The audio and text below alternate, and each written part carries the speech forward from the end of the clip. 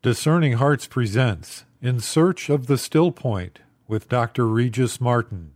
In episode 31, Dr. Martin reflects on Read This, Chance or the Dance? If ever I were stranded on an island in the South Seas and could read but one book beneath a coconut tree, what might that book be? Well, leaving aside the obvious choice of a volume on how to build a boat in one day, I think perhaps I would most want to read Tom Howard's Chance or the Dance, a critique of modern secularism, which I've read so many times already that I'd probably not even have an actual copy, having pretty much memorized the whole blooming book. It is one of those drop-everything books that, unless you're holding a child in your arms, it would be best to read before picking up anything else. And why is that? Because the argument of the book, neatly encapsulated by the title itself, goes to the very heart of the question, that even if you're not stuck on an island in the South Pacific, you'd better ask straight away, since failing to do so disqualifies you from asking any other question. It is the question Professor Howard wrote his book to try and answer, the great cosmic question, staring everyone in the face.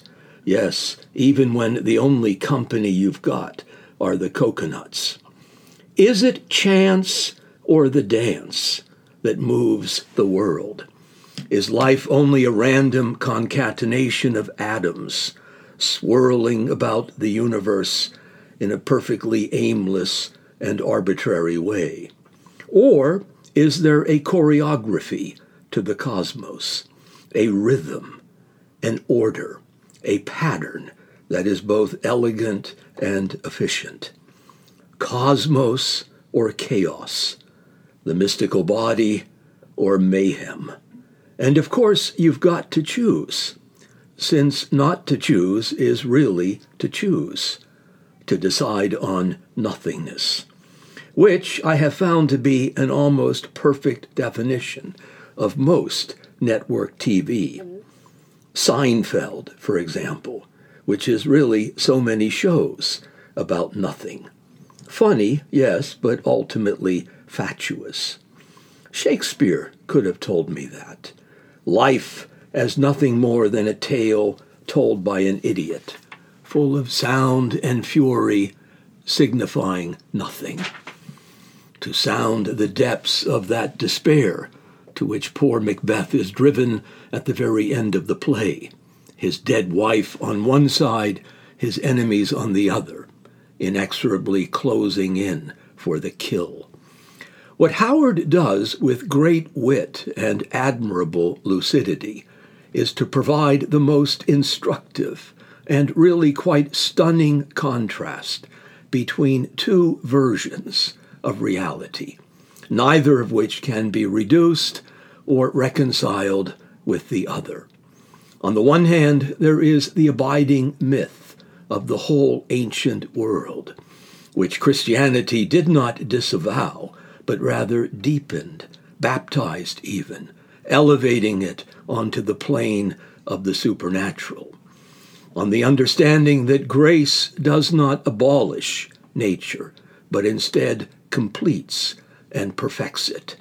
Riding time like a river is how the poet Hopkins puts it, not simply skimming across the surface or hovering above the flux, but entering into the very marrow and stuff of matter in order to transfigure it all unto glory.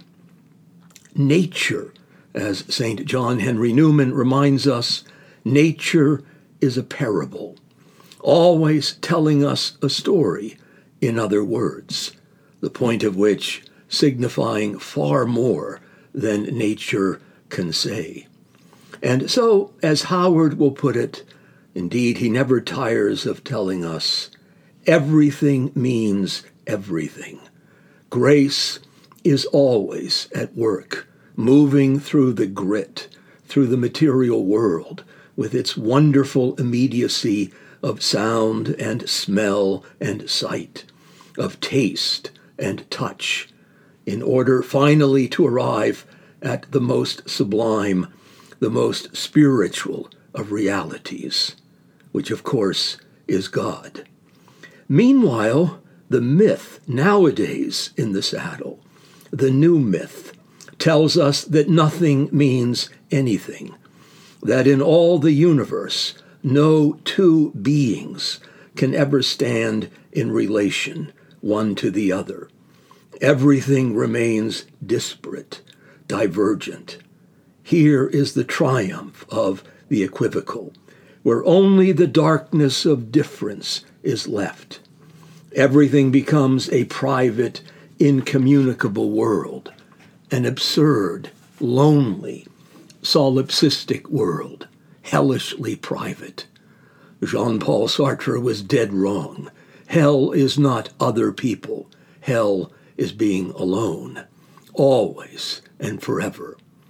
How does one escape from so oppressive a place? Well, you might try and read Tom Howard and find out. And along the way, there are so many sights to see and to savor. Thanks for listening. This is Regis Martin in search of the still point.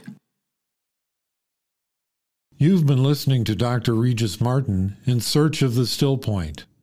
For more episodes in this series, visit discerninghearts.com, or you can find it in our free Discerning Hearts app or on many other streaming platforms. Discerning Hearts is a 501c3 nonprofit Catholic apostolate dedicated to evangelization and spiritual formation through the use of new media. To learn how you can support our mission, visit discerninghearts.com.